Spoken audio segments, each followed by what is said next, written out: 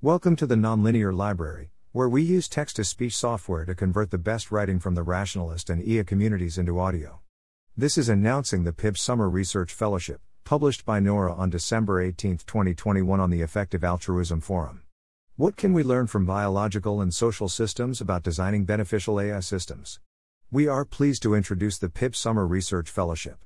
Principles of Intelligent Behavior in Biological and Social Systems, PIBBSS, aims to facilitate knowledge transfer with the goal of building human-aligned AI systems.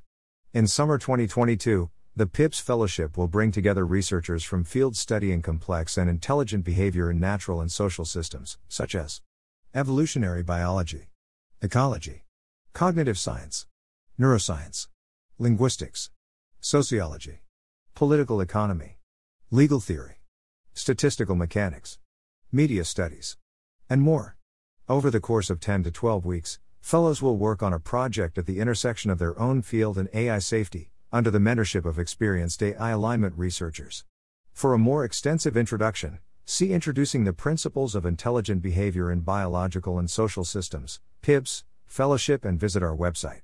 The program is organized in partnership with the Swiss Existential Risk Initiative, the Stanford Existential Risks Initiative, and the Center for Theoretical Study at Charles University.